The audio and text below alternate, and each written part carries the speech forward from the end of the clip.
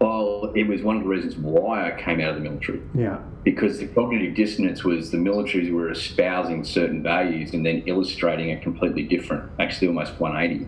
So this is it's something that a lot of people don't quite understand. I didn't develop post-traumatic stress because of being hit by a roadside bomb. Mm-hmm. I developed post-traumatic stress because I had 110 lives vested under my command. And during my tour in Iraq, we worked out why we were really there.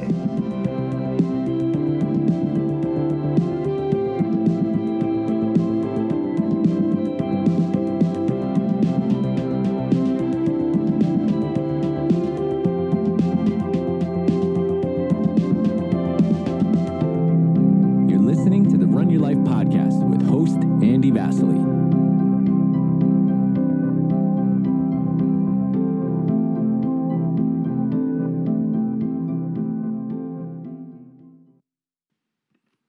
Hi, everybody. Welcome to the Run Your Life podcast, and thank you very much for taking the time to listen to any episode that you can. The whole purpose behind this podcast is to share stories from the world of education and beyond of people who strive for both personal and professional excellence in their life. Through hard work, adversity, and challenge, each of my guests have developed a fundamental framework that helps to navigate them toward excellence in their chosen field, whatever field that may be. As we know, success does not come easy, but those who are most successful have a North Star, or a reference point that helps to lead them toward better understanding themselves in order to make a difference to others who they lead. Nowhere is this more evident than in the story and journey of my guest today. In today's episode, I feel very lucky to have interviewed James Greenshields, a former commander in the Australian military who led over 100 soldiers on a combat mission 15 years ago. I was connected to James by a good friend, Dale Sidebottom. Dale and I are both very passionate about education and learning, and often share resources, ideas, and inspiration with each other. It was Dale who suggested that I get James on my podcast, as he had interviewed him on his own podcast, the Energetic Education podcast, a while back.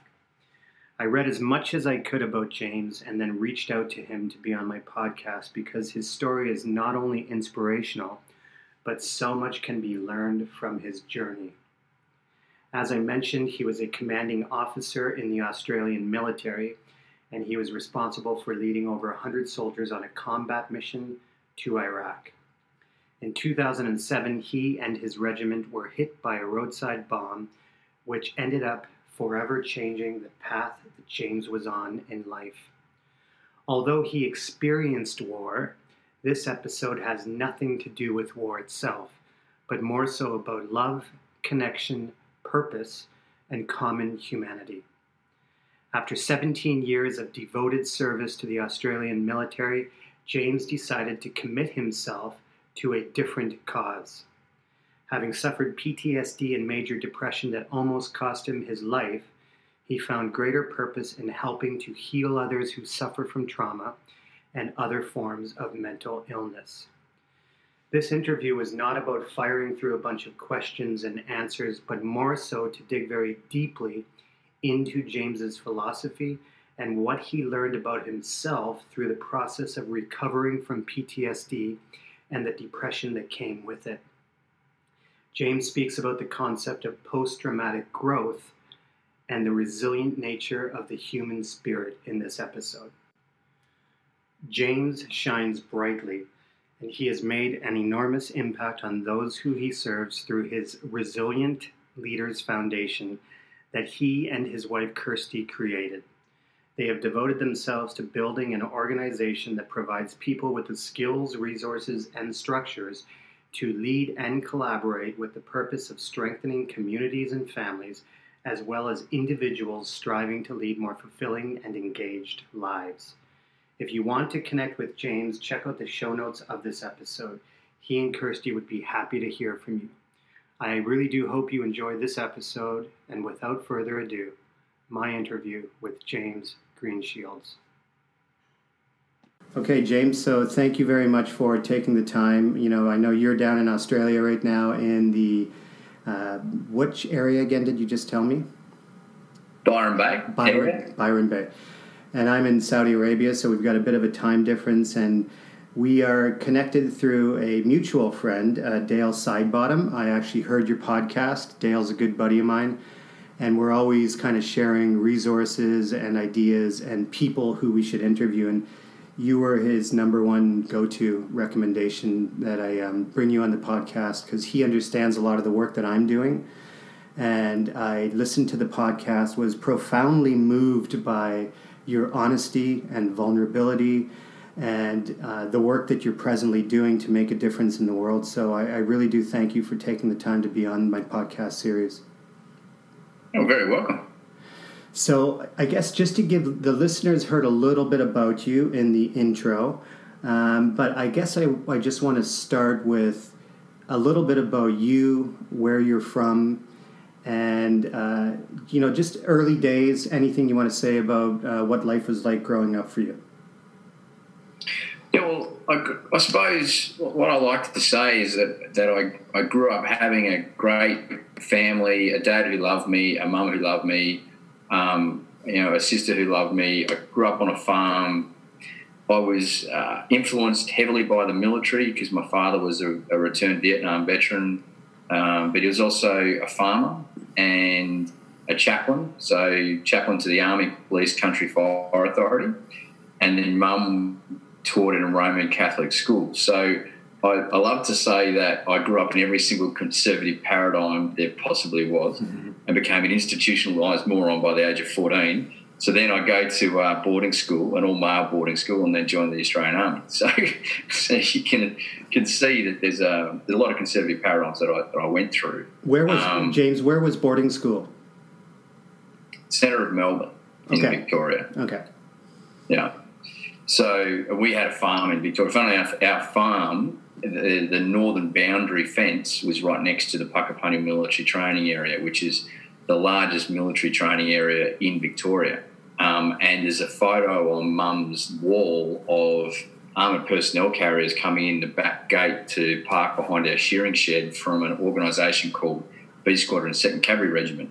And then the next photo is 30 years later, me leading B Squadron 2nd Cavalry Regiment on its first wartime deployment into war, into Iraq in 2006 and 7.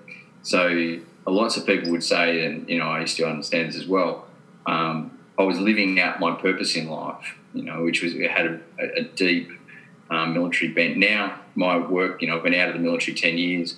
In Iraq, quite a few things went on, including being hit by a roadside bomb. But from post-Iraq, I developed post-traumatic stress, depression, became suicidal. And I didn't become suicidal until I put my hand up, though, until I actually asked for help. Now, I didn't ask help in the military system. I was afraid that I would be judged as weak, that people wouldn't follow me, and that my career would be adversely affected. So when everything in my household became too tense, like walking around in eggshells and my wife basically having enough, she basically said, either we get you help or I leave with the girls. I sought help outside the system to someone that I felt I resonated with and that I felt could help me move through it.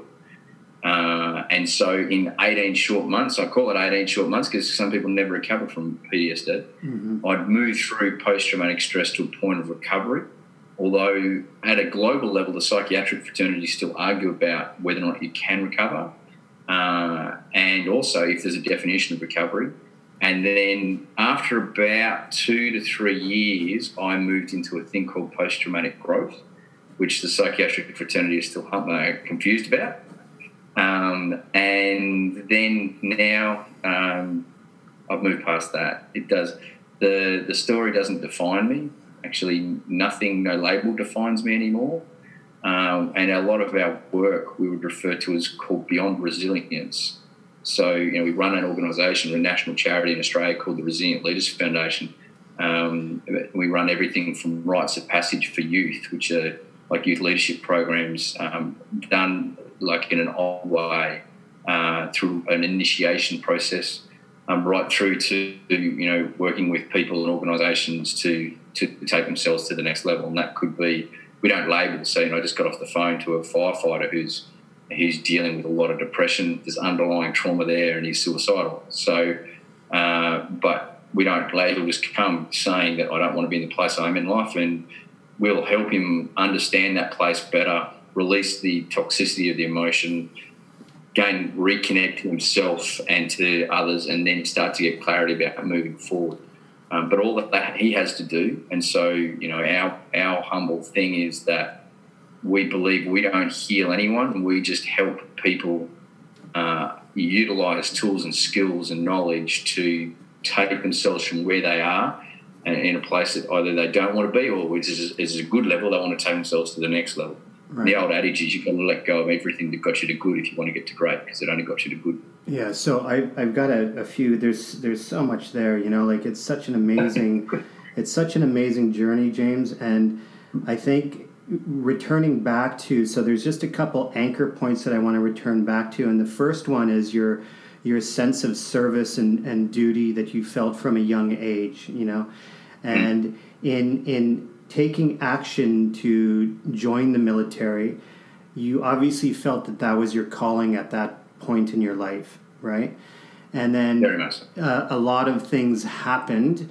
I guess I want to know more about Iraq, but before we get into Iraq, what I want to know is, as a result of experiencing the roadside bomb and the post-traumatic stress disorder, did you you talk about not you, but the idea of cognitive dissonance and being at odds, like feeling one thing but having the reality of the other thing in our face. And were you at odds with the once devotion that you had to the military, as a result of being in the military and what you went through and experienced?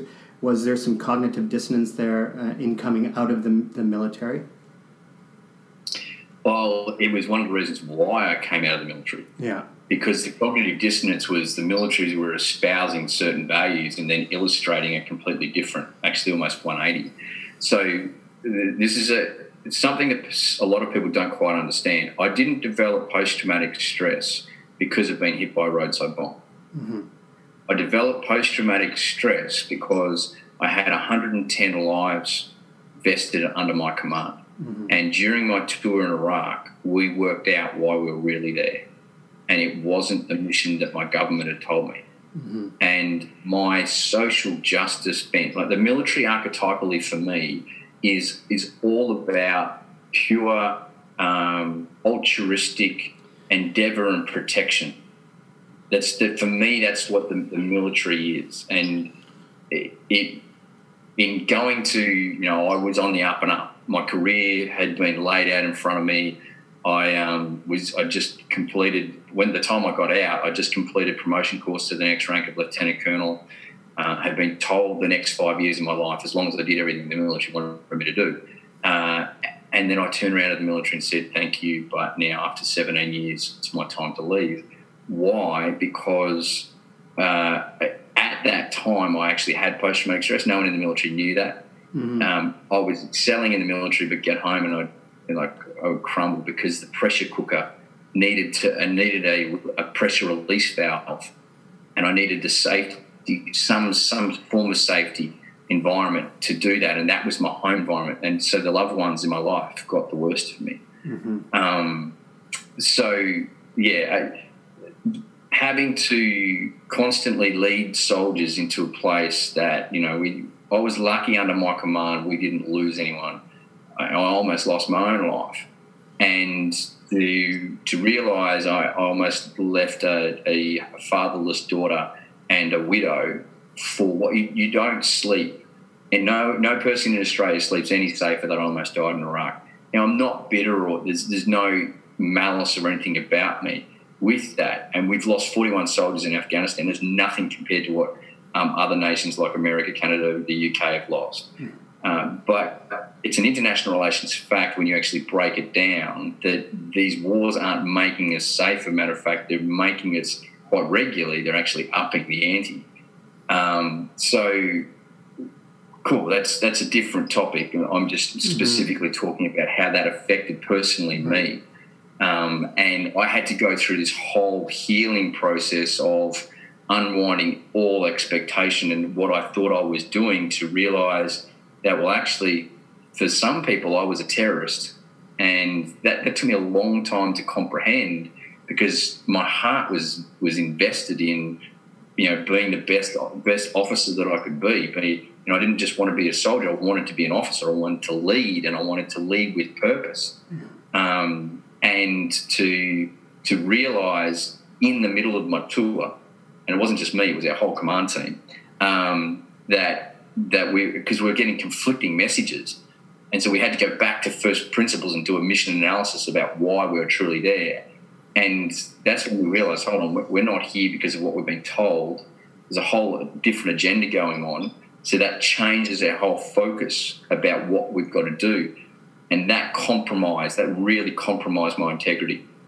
And that breach in integrity literally fractured my soul and my framework. Because post-traumatic stress, in its essence, is a spiritual disorder. It's a fracture of the soul, which is why so many people never recover, because that element is not dealt with in whatever way, whatever modality the person talks about. That's a really critical element to look at. And when you talk about the post-traumatic stress disorder, were you were probably aware that you were behaving differently around your family, but what were some of the first signs that you were experiencing where you knew, something was not right? Well, here's the funny thing. I say funny now because I look back. I didn't realise a lot of my behaviour. I was so numb to emotion back then because I'd suppressed it so much that cognitively, emotionally, and physically, because that type of issue it affects all three realms of person, or elements of person. I had created these control systems which helped me maintain some form of balance being out of balance. And so I like to refer to trauma as no one's broken. They're just out of balance. All the systems have gone into overdrive in some way, shape or form to try and keep them like a ballerina just about to do a pirouette. Like, I can do a bit of yoga, but I can't do a pirouette to save myself. And if I try to stand on a big toe, I'd come crashing down, and to keep myself balanced would take a lot of energy. That's exactly what it's like to live through something like that. So there were many occasions that I remember I'd been home 6 months, and actually rewind. When I got home, my wife had been really looked after by our neighbours. Now, none of our neighbours were in the military. They were electricians, managers of companies in the Darwin area, etc. And I was in a northern city in Australia called Darwin, which is very different to just about any other Australian city, I must add. But Darwin it's cool. Anyway, that's because that's where our military base was. And when I got back, Kirsty wanted to take me to a barbecue, at a little party, and just say hi to all these neighbours that had heard of everything that was going on over there. They wanted to check in with me. They just wanted to be with me. Well, it was one of those parties where all the women migrate down one end and all the blokes migrate up the other, and I'm standing there having a beer. Now, in those days, or pre-Iraq, I used to be a six-pack of a party man. Like, I'd take a six-pack of beer and I'd drink that at the party. This time, I didn't even get through the neck of the bottle. And I felt myself just withdraw away from the person standing there and asking all these questions. The other part of me was stepping back, feeling really ashamed and guilty and just detaching. It's called dissociative behaviour. Yeah. And it was just like I then put a glass wall up between me and him. And there was like this split part of me that then really started to bed in. And I didn't understand what was happening, so all I did is, good military bloke, just push it down and just keep soldiering on. But my temper started to really start to fray. I used to get into arguments, and I used to get impassioned arguments and had a need to control things. my control tendencies went through the roof. One night, it all came to crashing in, and this is the third best night of my life. And I'll explain why. I mean, it doesn't sound that way, but it's all about what this brings. And Abby was about 2. I'd been home from Iraq almost like 12 months, and I was trying to bath Abby, and we're having a bit of fun, like, you know, a dad and the daughter having a bit of fun in the bathroom. Well, Kirsty yells out dinner time, and I just said to Abs, can you put your toys in the basket? She did what any 2-year-old having fun with dad would do, and that's just take her time. But I went from 0 to 1,000 degrees Celsius like in an instant, and I had to put the basket down. I had to get the hell out of there. Yeah. And I stormed past Kirsty, and I remember saying something along the lines of, you go, actually, I'll tone down what I said. You go and sort that kid out. I can't. I think I used a bit more colourful vernacular. Yeah. But I referred to my daughter as that. Mm-hmm. And in storming past her, I went and stood. We had this big full-length mirror in our bedroom, and I stood there in front of that mirror that night, and I just looked at myself, and I didn't recognise myself. And I actually had this conversation which went something along the lines of, who are you, man? You're not a husband, you're not a father, you're not a man. You can take bullets, you can take bombs, you can't even bath your own daughter. And that's the night I realised I was in a place that I did not know. I felt completely isolated, alone, hollow, and every good thing in my life was starting to really, really fall apart. So I turned around, and there's Kirsty standing silhouetted in the doorway. And that's when she had the conversation, and she put everything on the line, and she said, I'll love you till your dying day. I can't do this anymore. Either we get you help, or I take the girls and leave. Now, the difference that Kirsty did to what a lot of partners will often do is Kirsty didn't mollycoddle me. She didn't put me in cotton wool. She called me to action to own my stuff. And she said that, you know, I will love you, but I'm not coming to where you are. Like, if we're going to be together, we're going to focus on a goal which is both of us being in a happy place. Because I'm not in a happy place, so don't come over to me. You're not in a happy place, so I'm not coming to you. We've got to come up here. And I'd lost all ability to set personal direction by then because the depression had really started to kick in. And that provided me a goal, and I can do that. If I've got a sense of direction, then, you know, I've trained myself so well I can go, right, that's where I'm heading. Sorry to interrupt. I just want to ask you about Kirsty. Like, through the process of healing, what did she have to understand? Because it's a joint effort going through post-traumatic stress. So what did she have to understand about you and what you were going through? Well, she had to understand herself. As much as understanding me, she had to understand how she'd brought this trauma into her life. She had to own her own part in the trauma and her own trauma and her own past issues with her father, unresolved issues from a previous marriage where she basically married her father. And so all these wounds that had come to this crescendo, this absolute cauldron of wounds that were either deal with them now or run. And now she had a program, a subconscious program of running. Yeah. This time she chose something different. And when I went to Iraq, before I went to Iraq, we weren't friends. Like, I refer to us as emotionally caged beings cohabitating. Yeah. And we just had, when I picked up command of the squadron, we had 10 months. I had to build the team. Like, I had to bring them all together and form them. I had to train them, and then I deployed with them. And then after I came home, they were immediately taken away from me and sent off to either go back into training for Iraq, go into Afghanistan, or something else. So I lost all my connection to that team that I'd spent so long. But in that 10 months, what happened is I just invested everything. We just had a baby. We just had my firstborn daughter, Abby. And I didn't know how to be a father. I was scared of being a father. What was I great at? I was great at being a military officer. So I just threw myself into that. but I also subconsciously knew what was coming, what was going to happen in Iraq. And so that all built over 10 months. So I deployed in November 2006. Abby was 10 months old. And I missed all the first words, the first first steps and the first birthday and all that. And funnily enough, well, not funny enough, but interestingly enough, when Abby was 7, I got the opportunity to help her heal her wound of abandonment because of me leaving her for Iraq.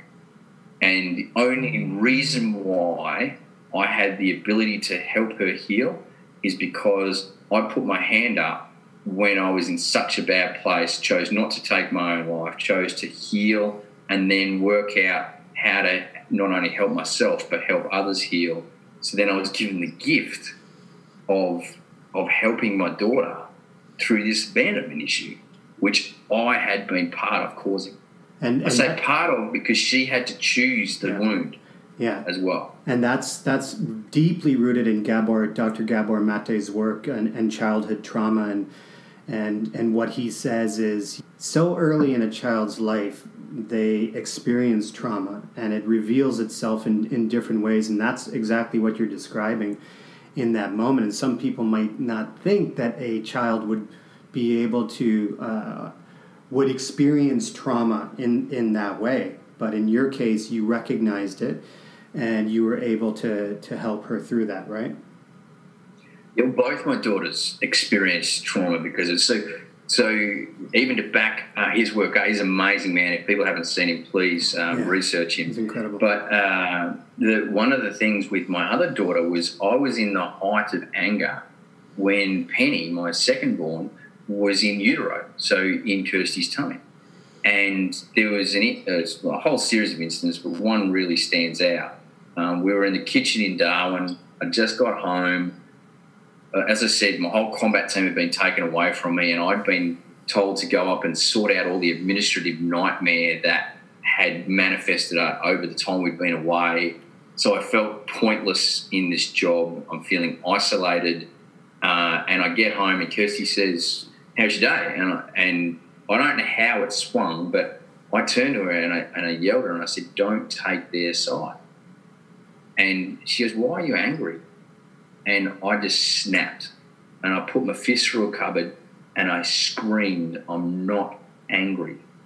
Now, I'm cleaning my language up extensively for this podcast, but there was an incredible amount of rage that came out. Yeah. Now, Kirsty stood there and just looked at me.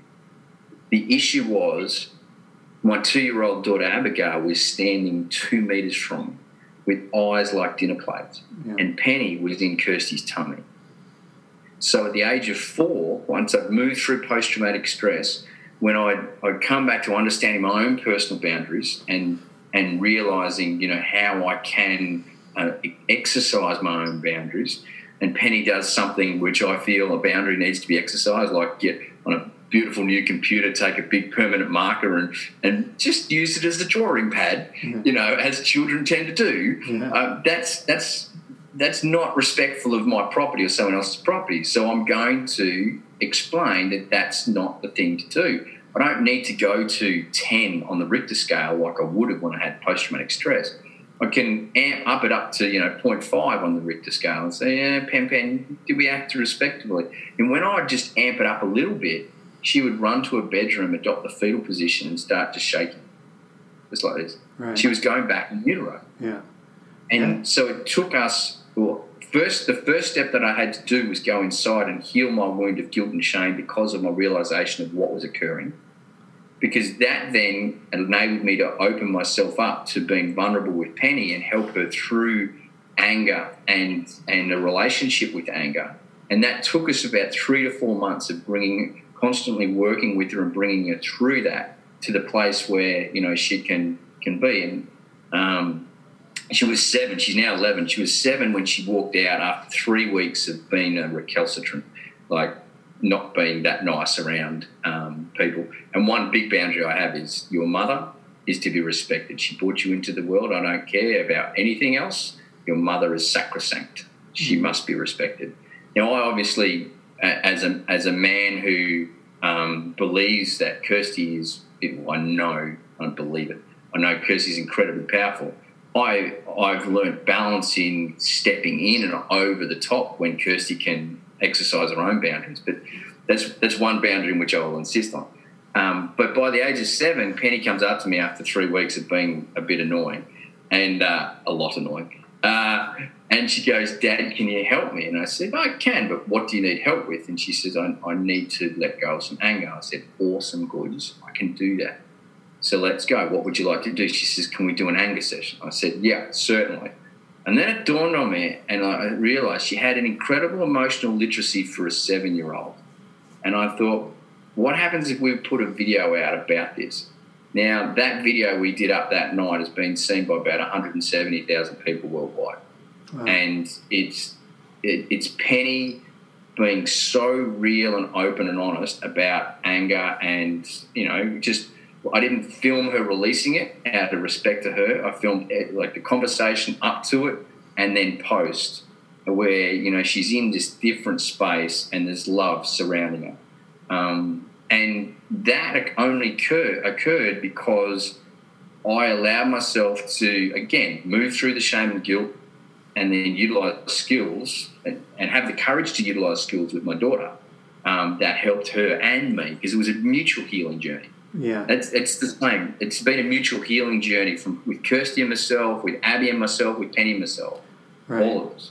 And moving it, like when you think about the work that you're doing right now, I'd love for people to hear more about the Resilient Leaders Foundation and having gone through your own experiences and working on healing self in order to heal relationships, in order to help others. What was your, I guess, motivation, and what were the building blocks that you put in place to just talk about the Resilient Leaders Foundation and how it came to fruition? By accident.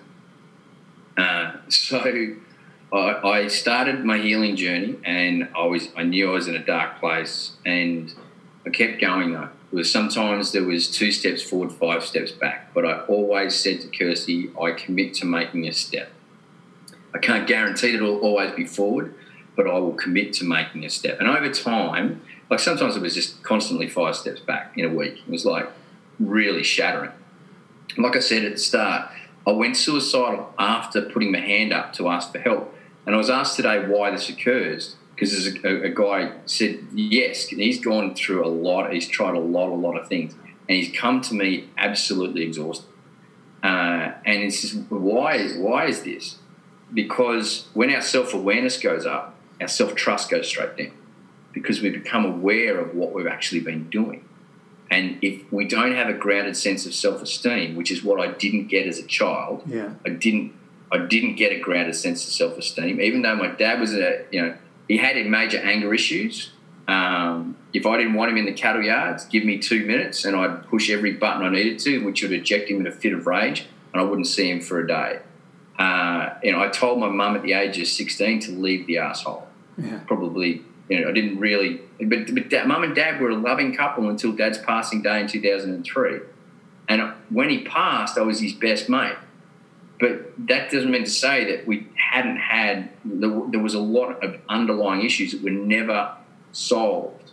So when my mother rings me in 2016 and says, it's a pity that your father wasn't here when you got back from Iraq, out of my mouth came, if he was, I never would have recovered. Yeah. Because you will only recover as far as the tribe will let you recover. Mm-hmm. So sometimes, and this is what I've found in my journey, I had to step away from my tribe to action, which included the military. If I had stayed in the military, I would not have recovered. So I had to step out of the military, and I didn't realise this at the time. This is where I was naturally led. So when I'm starting this process, all of a sudden people start coming up to me and saying, James, can I have a moment of your time? I said, yeah. What's up? How can I help? Well, I'd like to talk to you about, trauma and stuff like that. And I said, yeah. And they said, can you help me with it? And I said, no.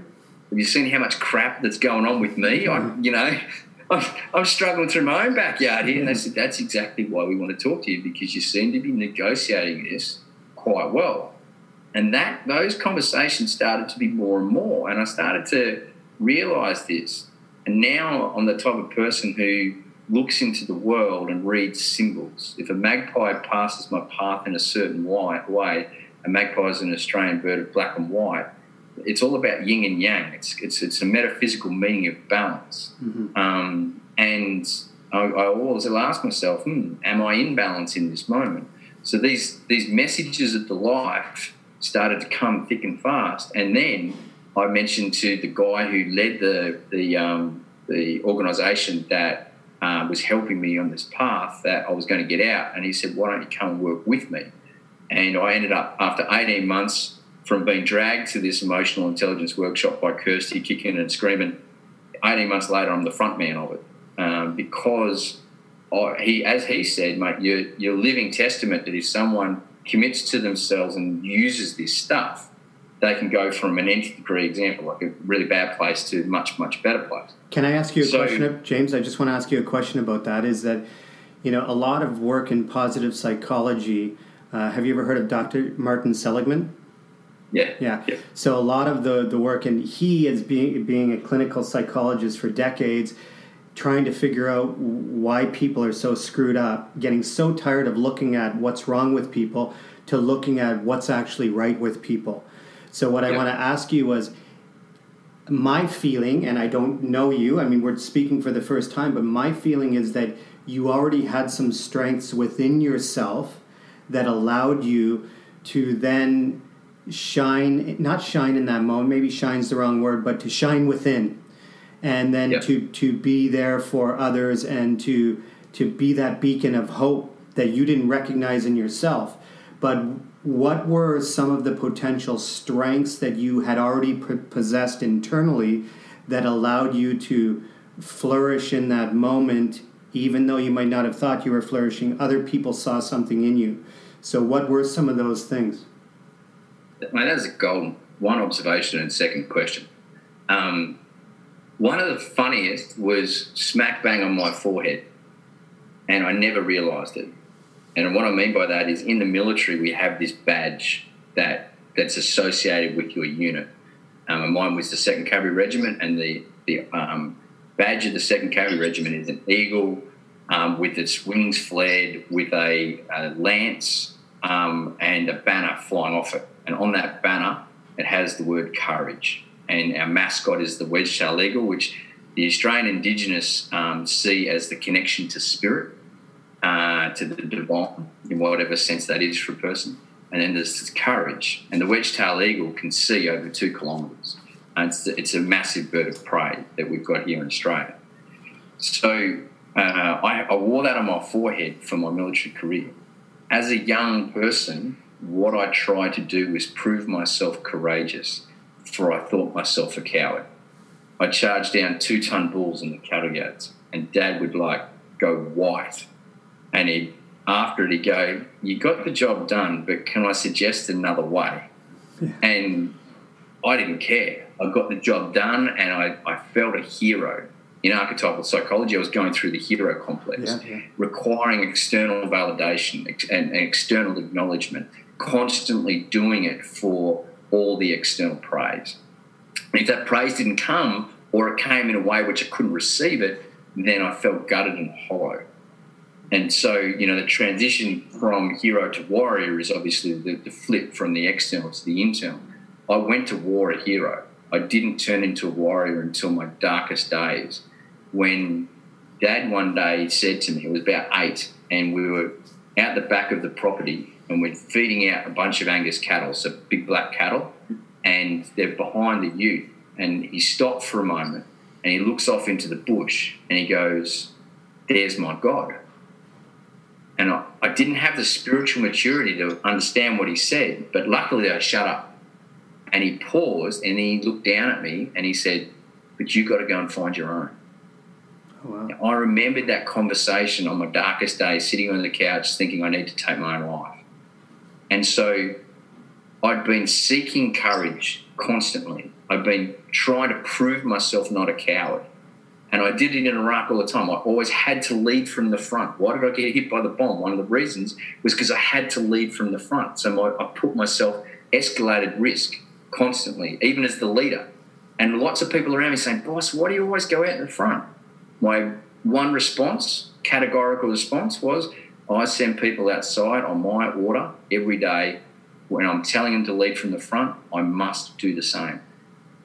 It didn't actually understand that underneath, I didn't have the self-esteem or self-confidence. So what I believed was I needed to be seen. I needed to be seen as competent and capable. So the way that translated in my head is that all I have to be seen as dedicated, and dedicated means that I'm obviously competent. Obviously it doesn't. Yeah. There's a logical mismatch there. But that was just the subconscious process. So courage was the biggest thing, because the biggest demons I've ever faced in life were not on a battlefield. They were my internal battlefield. And the reason why we work now beyond resilience is because resilience requires an adversary. Just look at the definition of resilience. It's the capability to bounce back or to weather a storm. If I'm bouncing back, I need something to hit me first that I can bounce back from, or I need a storm for which I need to transcend. Now, you just look at the current societal issue at the moment. You know, people and as you are, in the middle of the desert in lockdown, but people are feeling isolated.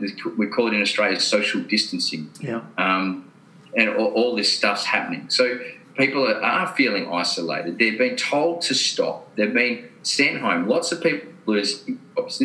In some way, shape or form, for a lot of people, this can be a catastrophe, in which, therefore, people are saying we need to be resilient. We need to find what resilience is. You will need to find what resilience is if you look at this as a catastrophe. I go back to my point, being hit by a roadside bomb, fourth best day of my life, because it made me wake up to what my priorities were in life. And I live that now. So there's actually situation no change for me in this situation. I don't see anything to fight against, because I see this as the natural flow of life. There is for anything needs to, like, when an ecosystem grows to a certain point, it will actually no longer be able to evolve. It needs to collapse. The phoenix being born from the ashes. We've just gone through the Easter period. The Easter period, mythologically, is one of the biggest myths of initiation that can possibly be, if you go down that mythological route. So, and it is born from the ashes. Christ died on Golgotha on Good Friday and was born again and ascended. So, and we even use that term when someone connects deeply in, goes through a death within themselves to come to this point of new life and new connection to Christ, or to whoever and whatever belief system they actually find themselves. So we're constantly using this without realising the day-to-day utility of this, which is right now. If you choose, there's nothing to be resilient against. It's coming to centre and answering three questions. Who am I? Beyond label. I used to think that I was Major 380546 James Malcolm Greenshields ASC. There, I even had a number to it. Yeah. And then when I got out of the military and I hung the uniform up, who am I without the uniform? And so I had to keep asking that question. As I said to someone today, for 10 years I've been asking that question. Every single time I get a different answer. It's not that I don't know it, but contextually it's an experiential answer. And it's an answer in which, if you ask me, I can give you words, but they don't count for the actual experience, which is a personified thing. And when I do that and come from that place of beingness, I can then go, okay, now what's my next step? And I often talk to people about those three questions. Where am I? Where do I want to go? What's my next step? Now, sometimes you'll never know where you want to go. So it's, where am I? Okay, I don't necessarily want to be in this place. What's my next step? What step is within my control? My thoughts, my words, my deeds. They're the only things I can control in life. No one can control them if I understand that they are mine. I can let people influence them, but when I truly understand them and I work with them, then I can actually become the master of my fate, the captain of my soul. Great words by William Henley, and really powerful words, but how do I live them in this moment? the old adage of creating the vision, well, when you're in turbulent times of chaos, vision's going to be very, very hard to pin down because there is so many uncertain factors. But so I don't say that RLF or Resilient Leaders Foundation or the work that I do is a job anymore. I know it is a vocation. Mm-hmm. And a vocation used to be reserved for people of the cloth because it has a sacredness to it. You look at a carpenter who, if you had 3 builders down in the local Byron Bay workplaces, and you go up to one bloke and you say, mate, what are you doing? And he's building building a place for someone. And he turns to you, and he's probably an Australian builder, and you ask him a question like that, you'll probably get a few swear words thrown at you about how stupid the bloody question is. Yeah. But so he turns to you and says, I'm building a house, mate. What do you think? You go to the next person, and the next person says, he takes a breath, and he looks back and he says, I'm building a home. And then you go to the next person, and they say, I'm building someone's palace, someone's future. Now, out of those 3 people, who's more connected to what they do? Yeah, definitely the third. Yeah, exactly. So who are you going to get to build your palace home? Who are you going to get to build? You want, especially if you're putting your life savings into it, you want someone who is going to put that energy into actually building. Now, working with a bunch of plumbers one day, I made mention to them. These young guys, they're coming and they had a really low level of commitment to work, low level of standard. That was a big issue within the plumbing company that they had. And they're having to keep going back and finishing off stuff and keep cleaning up after their mess. And so my point to them was, imagine your mum and dad throw all their life savings into this house that you are currently going around and putting the plumbing finishing touches on the ensuite. And your mum comes in and it's her first morning in her new home, the home that she's setting herself up for the rest of your life, and she walks in there, she turns on the shower, and all of a sudden the whole plumbing system falls down on her. How's she going to feel? Obviously, bad. Yeah.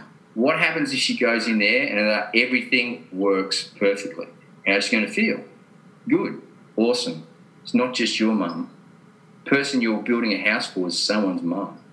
Now, you talk to, especially young men, generally that will resonate. You've got to find the point of resonance with them. But they got it. And funnily enough, once that became the ethos and they started doing a few other things, the actual financials went through the roof. They didn't have to go back and fix up stuff. They started to get more referrals, blah, blah, blah, blah. All the economics sorted themselves out. Why? Because they realised they're building someone's palace. So it's not esoteric woo-woo stuff. There's practical applications on a daily basis for understanding who I am and why I'm engaging in this method of professional expression. Which is self-value as well. Exactly. And Martin Seligman talks about it in Meaning and his basis of positive psychology. Yeah. So, but, Viktor Frankl before him in his amazing book, Man's Search for Meaning, in my darkest day I was reading this book and there's this line, suffering ceases to be suffering when meaning is found. Mm-hmm. And I knew in that moment what my life was therefore dedicated to then, finding meaning. So I want to ask you about that because that to me is like when you're doing work for others such as you are, such as the work that you're doing, when I think of myself as an educator and everything that I do is about trying to help teachers create the blueprint to differentiate in order to meet the needs of all their learners, right? Because old school education is this is what you have to learn. Everybody has to learn the same thing, but we know that doesn't work, right? So we have to personalize learning in a way so that each learner can flourish in their own way, whatever way that is. So when you look at the work that you're doing with the Resilient Leaders Foundation, and you get a group of men in the bush, because I know that you do these trips to the bush for 4 days. How do you, because you have a general framework for what you do. You have a structure for what you do. But how do you personalize and differentiate based on the experiences that some of the people have gone through? Again, awesome question. And firstly, can I note your philosophy of learning? It's awesome, Yeah. and it's I know there's a shift occurring, but it's certainly it's at the moment it's still the point of difference. Yeah. It's not the norm. My belief, and I tell everyone at the start of any workshop, two things. Firstly, I will not teach you anything. I will help you remember something. For that aha moment that a person gets is not me teaching it. It's me helping them remember something. And secondly, in the words of the best psychologist, in my humble opinion, that has ever walked the face of the planet, who did so 2,500 years ago under the name Siddhartha Gautama, now known as Lord Buddha, he said, and he was an enlightened being, so he said, never believe a single word I say unless you know it true in your own heart. Now, if he's an enlightened being, he's got something going for him, so I might argue with him, but I completely resonate with that. But I had to emotionally purify myself. I had to go in and have a look at those demons. And back in the day, man, I fought my demons big time, and I became addicted to the fight. I became addicted to 3-hour meditations in a stress position just so I had to go into my breath and I had to keep going into the emotion. And Kirsty one day turns to me and goes, when are you going to realise that you might have done enough work that you can let the negativity go and actually look at the blessing? Mm-hmm. And it's like, yeah, no. I've got to go and do the work, because before I didn't do the work and I ignored it and I suppressed, I got to go and do the work. She just sat there and goes, yeah, whatever. And knew that in my own time I would realise it, and that's what I did. So coming back to your point, how do we personify, how do we personalise it? I personally believe so many people, us as a society, a Western society, have lost the art of storytelling. Because by gifting a story, it means someone can take their own meaning from that story, which may be very different to everyone else around. And when we come from a place of non-judgment, a place that says, a place of true diversity, where we can really live and understand. You live in an amazing place over in Arabia, and there is an incredibly distinct and different view on a worldview. And who's to say they're wrong, and who's to say I'm right, and who's to say anyone else is wrong or right, or who's to say either of us are wrong or right? And coming to this unified place, well, how do we do that? Let other people take what they get from it. And so we say we'll help you understand stuff, but how you understand that is and how you therefore integrate it. I'm not worried about the system that I've developed for 4 days out bush, or any other the workshops that I run in organisations, or when people do our programs. The system looks after itself. I'm more interested in the week afterwards, the 2 weeks, 3 weeks, and the rest of the time, where have we set it up so that you have an opportunity to integrate integrate the learnings as best as possible, and then have the support to that integration afterwards. Because in my belief, the difference between knowledge and wisdom is experiential learning. And I see that as the bridge. So I'll never give anyone wisdom. I'll give them knowledge from a place of possible wisdom, because I've been there and I've gone into this. I'll never ask anyone in one of my workshops to do something I haven't done myself. And that was a character trait which served me as a young man and served me in the military. I never asked anyone to do something that I hadn't done myself. And my soldiers knew that. And so they followed me accordingly. But I've had some incredibly humbling reports after getting out of the military from some of my soldiers who served with me in Iraq, and they say, "Boss, loved you in the military, love you even more now. Congratulations." Yeah, and that's brought me to tears. Mm-hmm. And, when you think of, because what you said was, in moving forward after the workshops. And that's the key, I think, too, is that, anybody can go and deliver a workshop, can go and drop in and deliver a 3-day experience and then move on, do another one, repeat the exact same thing. They got this formula down. But the really good stuff comes from the impact that workshop has afterwards. And as you said, you're interested in the trajectory of those people when they leave your workshops. A week down the road, 3 weeks down the road. But when you're not there, just like when a good teacher can't be there for the student, there is so much research right now that shows the most powerful thing in teaching and learning is timely feedback. So that it's no longer, oh, you got an A on the test, well done. That means nothing. What actually has the deepest impact is timely feedback in the moment of learning, right? So the fact that maybe you're there virtually for them, but there'll be times when you cannot be there for them after the workshop. So in terms of timely feedback, what do you suggest to them in those moments to know that they're on the right track when they have to, I call it that, I heard the term once, a moral weigh station. You're driving down the freeway and you got to pull off to weigh, the trucks get weighed. It's that idea of the moral weigh station, and that comes, I think, from Albert Bandura. He talked about that a lot. So how do you get them to kind of pull off and self-weigh and self-check and be critically reflective when you're not there for them and somebody else might not be there for them? What do they need to do in that moment to know if they're on the right track? Awesome. So we run a program, it's a 12-month program called Masters in Harmonic Leadership.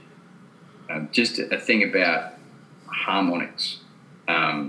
We don't believe in survival anymore and in sustainability. I've removed sustainability from all our lexicon because sustainability is based in a survival mentality.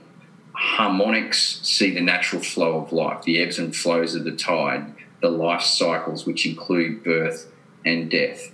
And so if we're to thrive, we need to understand harmonics, not sustainability. Sustainability is still, I just need enough to get me to the next level and to just keep being able to survive.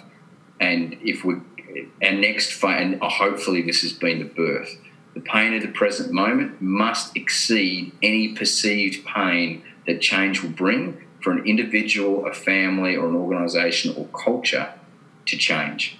That immediate pain must be higher, must go over and tip over the tipping point for that shift to occur. Hopefully we're right there. So what our on Masters of Harmonic Leadership, there's 3 assessment criteria. You must be confident, capable, and credible in being a harmonic leader. But here's the thing. The underlying philosophy of all our work is that we control 3 things: our thoughts, our words, our deeds. I don't control yours, you don't control mine, but you're a good bloke and I really want to get to know you and like you and stuff like this, so I want you, all of a sudden I'm starting to worry about what you're thinking of me, and we spiral down that. No, I'm allowing you to overly influence my thoughts, my words, my deeds because of an attachment to a need for you to like me. So when I realise I control my thoughts, my words, my deeds, I bring my power back. I empower myself. So we use first person language, not third person language. So for me to be confident, capable, and credible, what do I need to be a harmonic leader? Now, the thing is, Kirsty and I are not going to be standing next to them when they're doing their harmonic leading out there in the world. Yeah. So it's actually, I say to them up front, I cannot assess you. I can help you breed a level of accountability, personal accountability within yourself, so that you know that answer of confident, capable, and credible. And we also help them understand that most of the time, most people, because of humility, will actually feel they're not ready, but they actually are. And that's the time to step up and get out and do stuff. But so the weigh station has to be internal. Mm-hmm. And so quite regularly, Kirsten and I will have people that will text us or whatever, can I have an immediate chat? We'll have an immediate chat. And I'll just feel into it right now. And I know they have absolutely everything they need in this moment to ask themselves the questions to get their answer. So sometimes we won't respond. Mm-hmm. and we'll respond 24 hours later. We'll say, hey, you got your text, how you going? Or if I do respond, more often than not, I'm responding with a series of questions. They're wanting to get on the phone. I'll throw a series of questions at them. And they might get really, really annoyed at me. And to which I say, go and get a punching bag, print out my face and put my face in the punching bag and just deal with the anger at me. Once you've dealt with that, let's come back and have an adult conversation. Not quite that way, but, you know. And so I also fire them a series of questions because my point is I've got a lot of answers for my questions. But as a facilitator of helping you take yourself to the next level, to heal your own wounds, everyone's been traumatized. Everyone's a veteran of something in their life. Go back to Matto's work. My work is to help you understand the questions to ask. So my job is to listen intently, to feel intently, and to, if ready, if necessary, ask you a question, because that will then assist you realise. And in society, my humble belief is people have lost the ability to answer a question. If you just talk to them, and they'll often say, I don't know. When they're doing that, they're regressing to about the age of 4 when they learnt that if they said I don't know to their parents or their teachers or whoever, everything would be given to them. So they literally psychologically regress. So the first point is that we don't accept that. If you give that answer at any of our workshops, it's hilarious because everyone knows, oh, hold on, where's this going to go? Because no one's accepting that answer. And we then we follow straight up with, so, okay, understand. So if you were to know, what would you say? And we will not answer their question. And if they're really quick, they might come at us from a whole different heap of angles. And what they're simply trying to do is train us to answer their questions. No, we're not playing that game. So our constant way station is that ability not only to answer a question, but to ask the question. And why did this happen to me is not the right question. It's actually probably the most powerless question you can ask. Where am I? Who am I? What's my next step? These, in a dark place, these are truly powerful questions to ask. And when we get used to asking these questions, all of a sudden we might not get the answer straight up, but then the answers start to come, and we'll get the answer and we won't trust it because our level of self-trust is low because of their past. But over time, we start to, again, trust that inner knowing. And we move from that. I like to say life's a series of 3 stages. Initially, we need hope that there will be a saviour. And then that hope leads us to action. And through action, we start to breed a little trust in ourselves, which takes us into this phase of faith. And we start to have more faith with us. But faith's still a dance between the external and the internal. And when a person comes to the place like Mother Teresa or some other anointed saint, they come to this place of a deep inner knowing, and knowing that where they are is perfect in this moment. You know, if you've got a Christian bent, for instance, you're right now and you're saying this is a really bad situation, you're actually telling God that he's totally stuffed. I love when I think about it in that way. And we're judging with not all the situation. We don't understand everything. So how can we judge? If we elevate ourselves away from judgment to a point of analyse to understand instead of analyse to judge, then what we're doing is we're putting ourselves into this place. And one of my principles is wonder, because if I go into the world with wonder what's going to happen tomorrow. Wonder what's playing out here. And that allows me to not emotionally get attached to a situation where I would require resilience because of that emotional engagement. But I can sit back and I can be an observer and I can explore as opposed to frantically search. And that's an inquiry mindset, and that's huge. And as I heard you kind of talk about the moral way station, I think of, you know, the power of optimism, and optimism can be highly overrated. People think they're either an optimist or a pessimist, and optimism is all about just positive, fluffy thinking, but that's bullshit. Because really what optimism is it's the ability to know that there are things you can't control and there are things you can control, right? And that nothing is stable, you know, everything is unstable, right? There's nothing concrete that you, if you know that you can control what you can control, that's actually a very optimistic point of view. And that last one is internal or global versus local. So that it goes back to that control thing. And local is like it's within your control again, internal versus external. And that's what you're describing. And it's the connection between our words, our actions, and our thoughts. When we are misaligned, we know it. We feel it in our heart.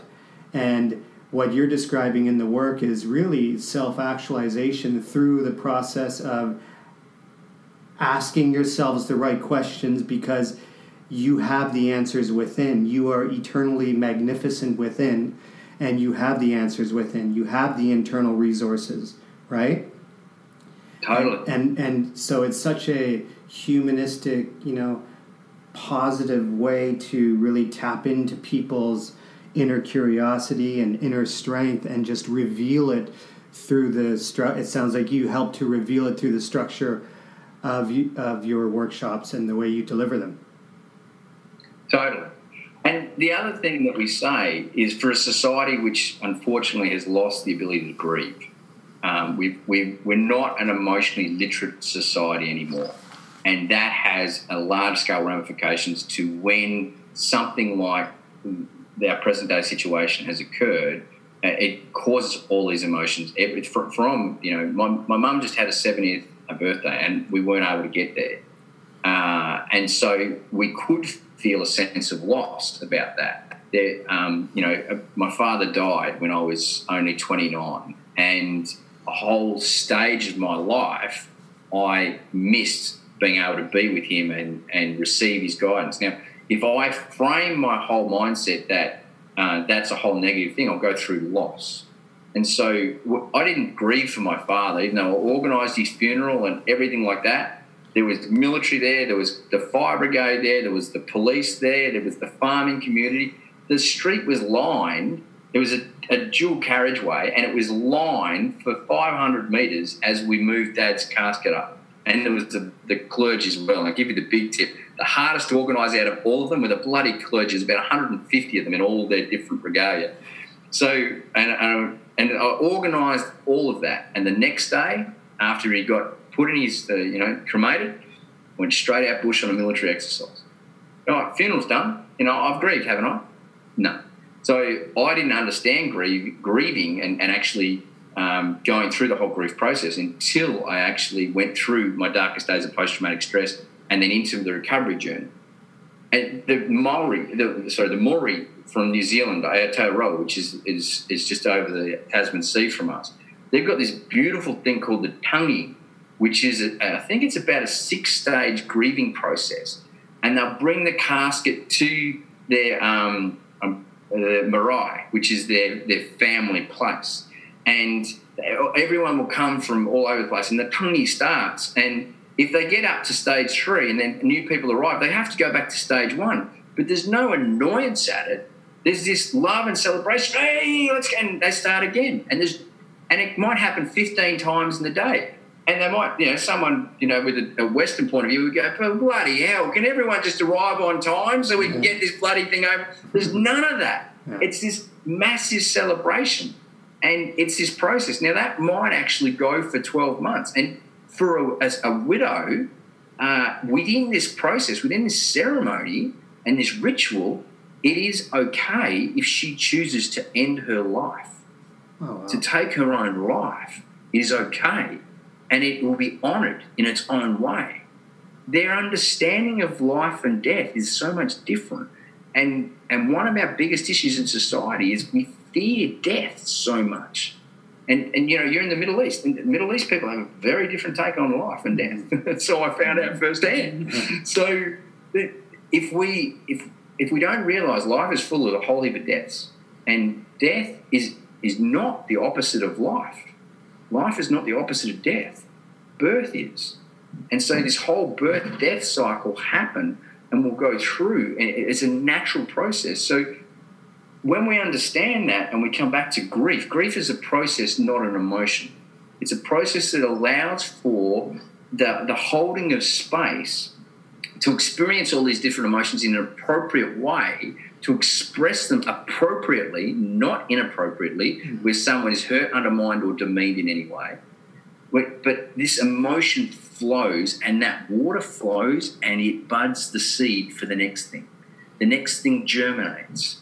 And whatever that is, like my father and I are closer now than we ever were when he was alive. And he passed when I was best mates with him because of my healing journey coming through now. So this whole process, and that's what it is. It's a process. And if we can look at that and see, that come back to the point, a beautiful point about optimism and pessimism, is judgment says this is a good thing or bad thing. So, and if you hear a lot of people's worldview, they'll say,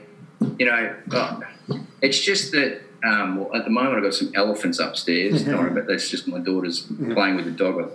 But they'll say, life's not perfect, is it? You've got to accept that. Well, my point to that point is, well, who's to say life's not perfect right now? And I just haven't seen exactly if I've got that negative mindset or that negativity. Yeah. I just haven't allowed myself to see the positivity in it.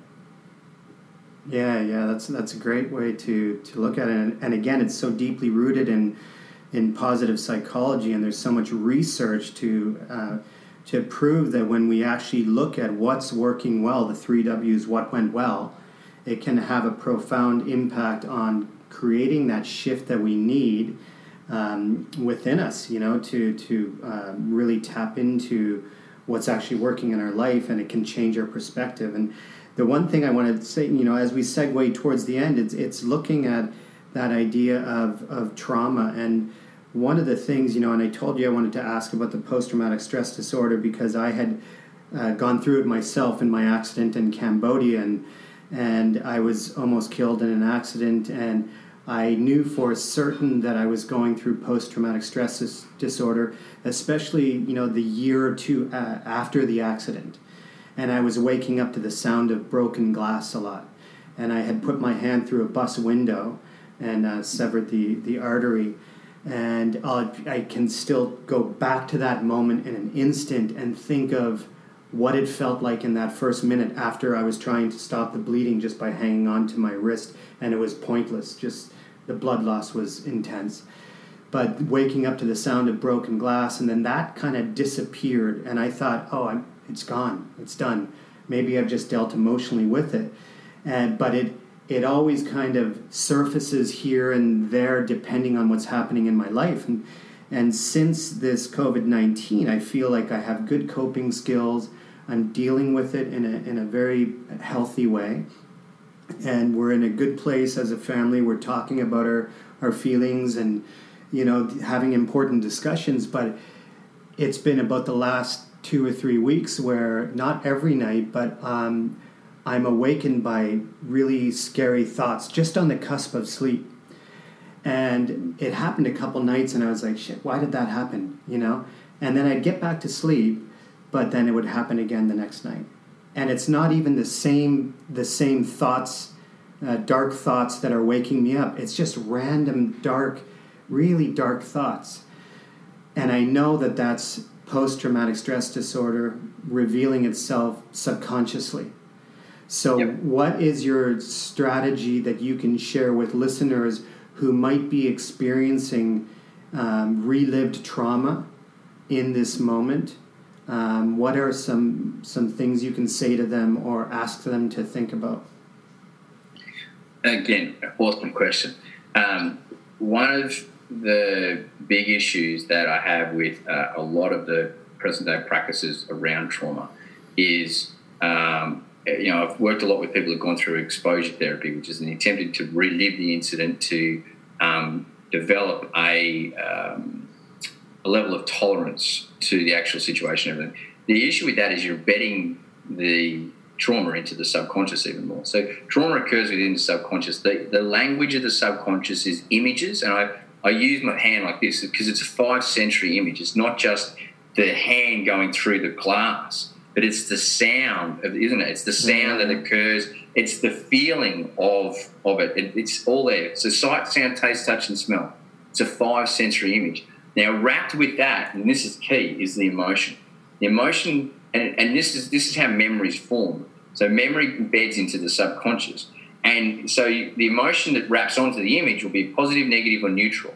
Now, our ability to recall, it's referred to as a transderivational search. When we go back to a certain memory and we go, like the Dewey reference system in the library where you pulled out that drawer with all the cards, well, our mind does it and we can go right back 30, 40 years to a card and pull it out.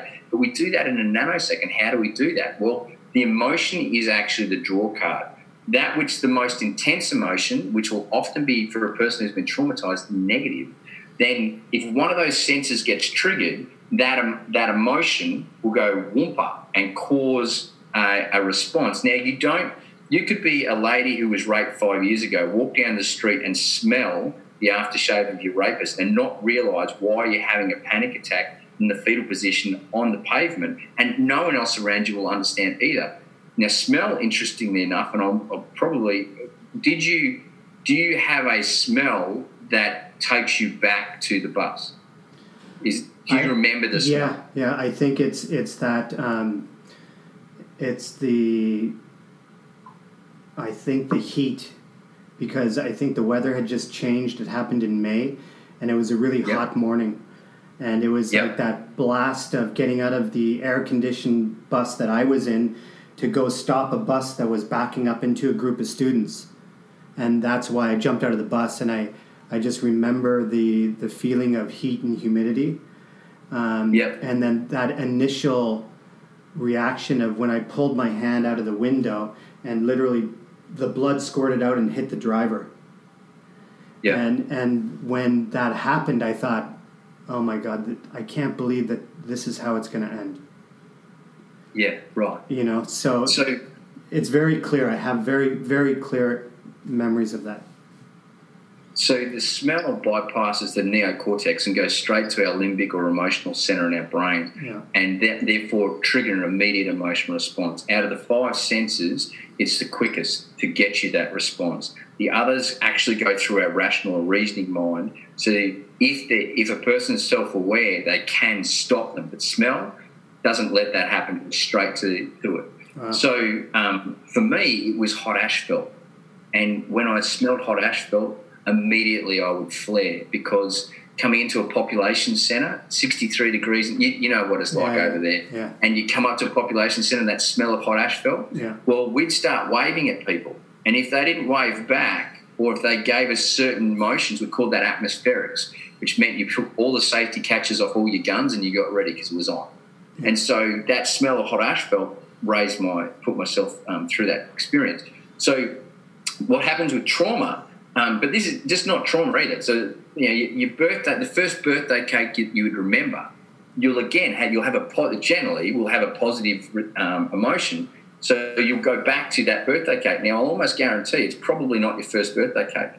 It's the first one that you remember. Mm-hmm. And the remembering will be because of, it's like the best one that I remember.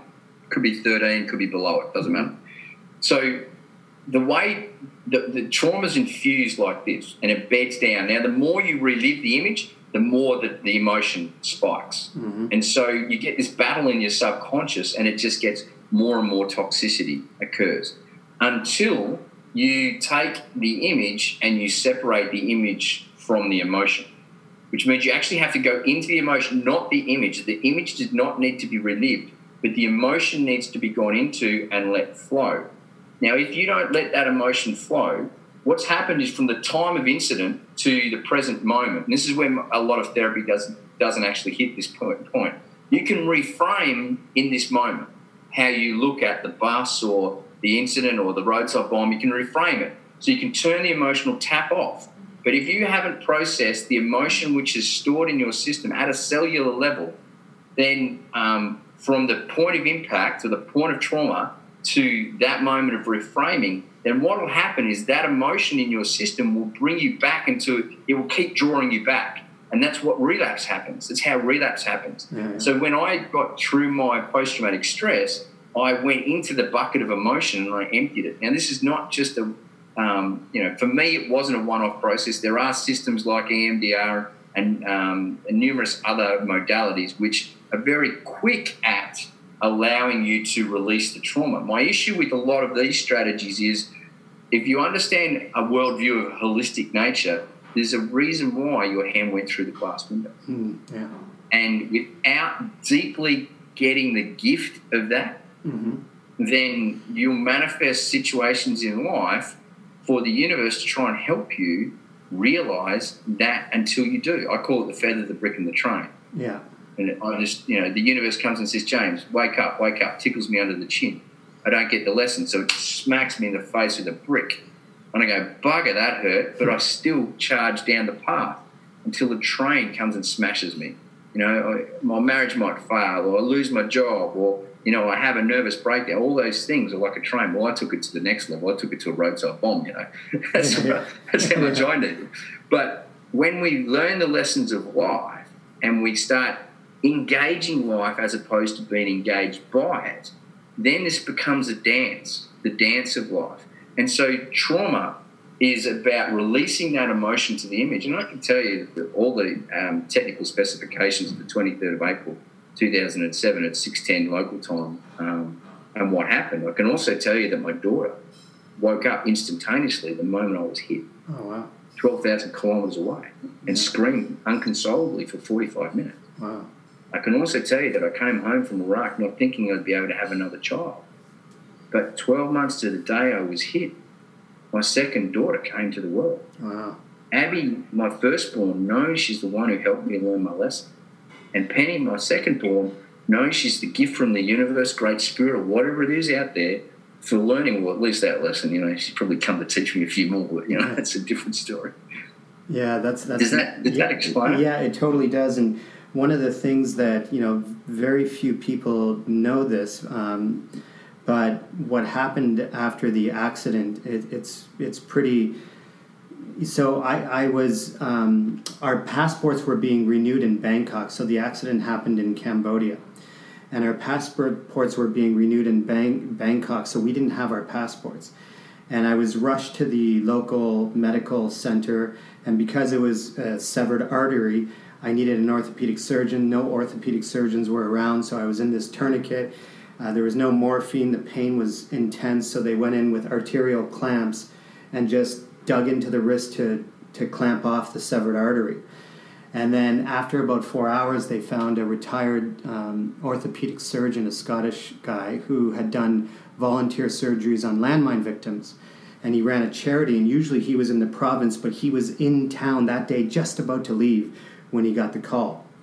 So they rushed me to him, and he performed an arterial ligation, so he was just able to just clamp off the severed artery on both ends. It was suggested that I immediately go to Bangkok, but I couldn't go to Bangkok because we didn't have our passports. So at the school that we were working at, the Prime Minister of Cambodia's niece had her children in the school. We contacted her. She escorted us onto the plane without a passport. And then the Canadian Embassy issued temporary passports, so when we landed, they were there. So they take me to the orthopedic center, and I'm supposed to have this total reconstruction of the wrist. The next morning, our insurance turned us down, so that we had to, and we didn't have the money to pay for the procedure, which was in excess of $30,000-$40,000. So we were sent back to Cambodia. Now, the crazy thing is that at the airport, I was distraught. I was in a state of not panic, but total mental breakdown. And for the first time in years, I excused myself from my wife, and I walked over. My hand was all bandaged up like this.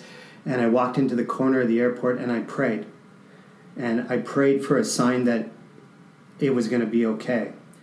And then there was boarding, and we get on the plane, and the plane's packed, and my wife and I are sitting there, and there's one seat beside us, and then this Thai woman comes, and she asked me to lift her luggage into the overhead compartment, and I said to her, I can. She's like, oh, I'm so sorry, I didn't notice your arm. She gets it up there, she sits beside me. I'm still kind of crying from the whole experience. And she asked me, she said, are you okay? And I said, well, no, I'm not. thank you for asking, but I'm not. And she said, what happened to you? And I said, well, I was in an accident last week in Cambodia. And she looks, her eyes light up, and she said, oh my God, it was my husband that operated on you. So it was the surgeon's wife. And she said that he came home. She said, the reason why I know, because I told her I worked, the school that I worked at, the International School of Phnom Penh. So the light bulbs went off. She said that he came home that day and said, never talks about his work, and said, I think I saved a Canadian guy's life today, at least his arm. And I told her what happened with the insurance, and she said, I'm going to go home and I'm going to tell my husband what happened, and he will get in touch with you. And he called me the next day, and he said, God, and he had a trucker mouth on him, and he was swearing. He was like, God damn it. He said, I heard what happened. Insurance turned you down. He said, I got a team of American hand specialists that's coming next month from America. He said, we'll do the operation for free on you. And we will get your, it won't cost a cent. But then at the same time, somebody else was working to get me to Singapore. So then that's one thing. But then we find out that a week before the accident, my wife actually just by chance donated $100 to his charity. So there was those two things. And I kind of get emotional when I talk about that, because I think that's the answer that I got from, or that's the sign that I got from the universe saying, and I'm not deeply religious, but that God is looking after me, that the universe is looking after me, and this was meant to happen, and that I'm going to be okay. And it was at that point when I kind of like, whew, I took my first collective sigh of relief and trust in the process. So that's something that made me, like, you talk about your 4 biggest moments or your 5. That was my biggest moment, So that's what I wanted to share, because it aligns with what you're saying and understanding that there's a reason for everything when you really look for the answers and ask the right questions. Yeah. And if you don't know what question to ask, don't ask one. Just stop, just be, and just listen. And at times you'll be taken down a path which you'll have no understanding why you're taking down that path at all. But $100 into a charity, like 1 week before, there's a reason for everything. Yeah. And it's all interconnected. Yeah. And when we learn that, there's a shift in human consciousness happening right now from a sterile scientific worldview that matter is dead is shifting dramatically to unite with ancient mystical philosophies from all traditions, which says everything is sentient, everything has consciousness. And the indigenous of this land would say that the hill I'm on is a being and has consciousness, and they'll go right down to the rocks. And so when we understand, and quantum physics is demonstrating this as well through unified field theory, and just following Nassim Haramein and the Resonance Academy, and the science is proving and is uniting the old and the new. And when we realise that, we come to this place of realising everything in our life happens for a reason. We aren't the centre of the universe, but we are the centre of the universe. We're not special, but everyone is special. Yeah. And then all of a sudden, we with love and compassion in our heart, we can see a guy looks at us and he's in anger. And we go, he's not actually angry, he's in pain. Mm-hmm. So I'm not going to respond to the anger, I'm going to respond to the pain. How do I do that? Not with anger, but with compassion, with love. Yeah. And all of a sudden the whole situation changes. Yeah, and that's a beautiful story. Andy, thank you so much for sharing. Yeah, that's what Gabor Mate says is, it's not why is that person so fucked up. It's why the pain, and then diving more deeply into it through compassionate inquiry. So, James, to respect your time, this has been an amazing conversation, and I would love to do a part 2 and let part 1 digest and really think about some of the things we talked about. But for the sake of the listeners, where can they find you? So one of the easiest is just on Facebook, James Greenshields. The Resilient Leaders Foundation has a Facebook page, but also resilientleadersfoundation.org is the website. which has a limited amount of information on it, but it still would give them a basic idea of what we do. Okay, and you talked about the Masters in Harmonic Leadership. So it's a 12-month program that we do. We have 2 intakes, one at the start of the year and one in the mid of the year. So it's an application process that people who resonate with us, because we ask a lot of people in the process to really take themselves apart and make sure that they consciously rebuild themselves in a harmonic way. And it's a process.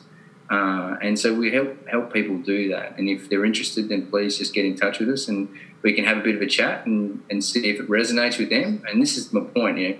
There's always someone out there for anyone. When the student's ready, the teacher will appear. But to teach, one must first be able to be taught. To lead, one must first be able to be led. So going through that process is an honour that we take very humbly and very consciously. But if you're interested in that type of stuff, then just get in touch with us either through Facebook at James Greenshields or, as I said, resilientleaders.org. Okay, great. And I'm going to close out the show. Just stay on the line, though, okay? I just want to have a chat with you after. Thank you very much for listening to this episode with James Greenshields, and I hope you come back to listen to future episodes.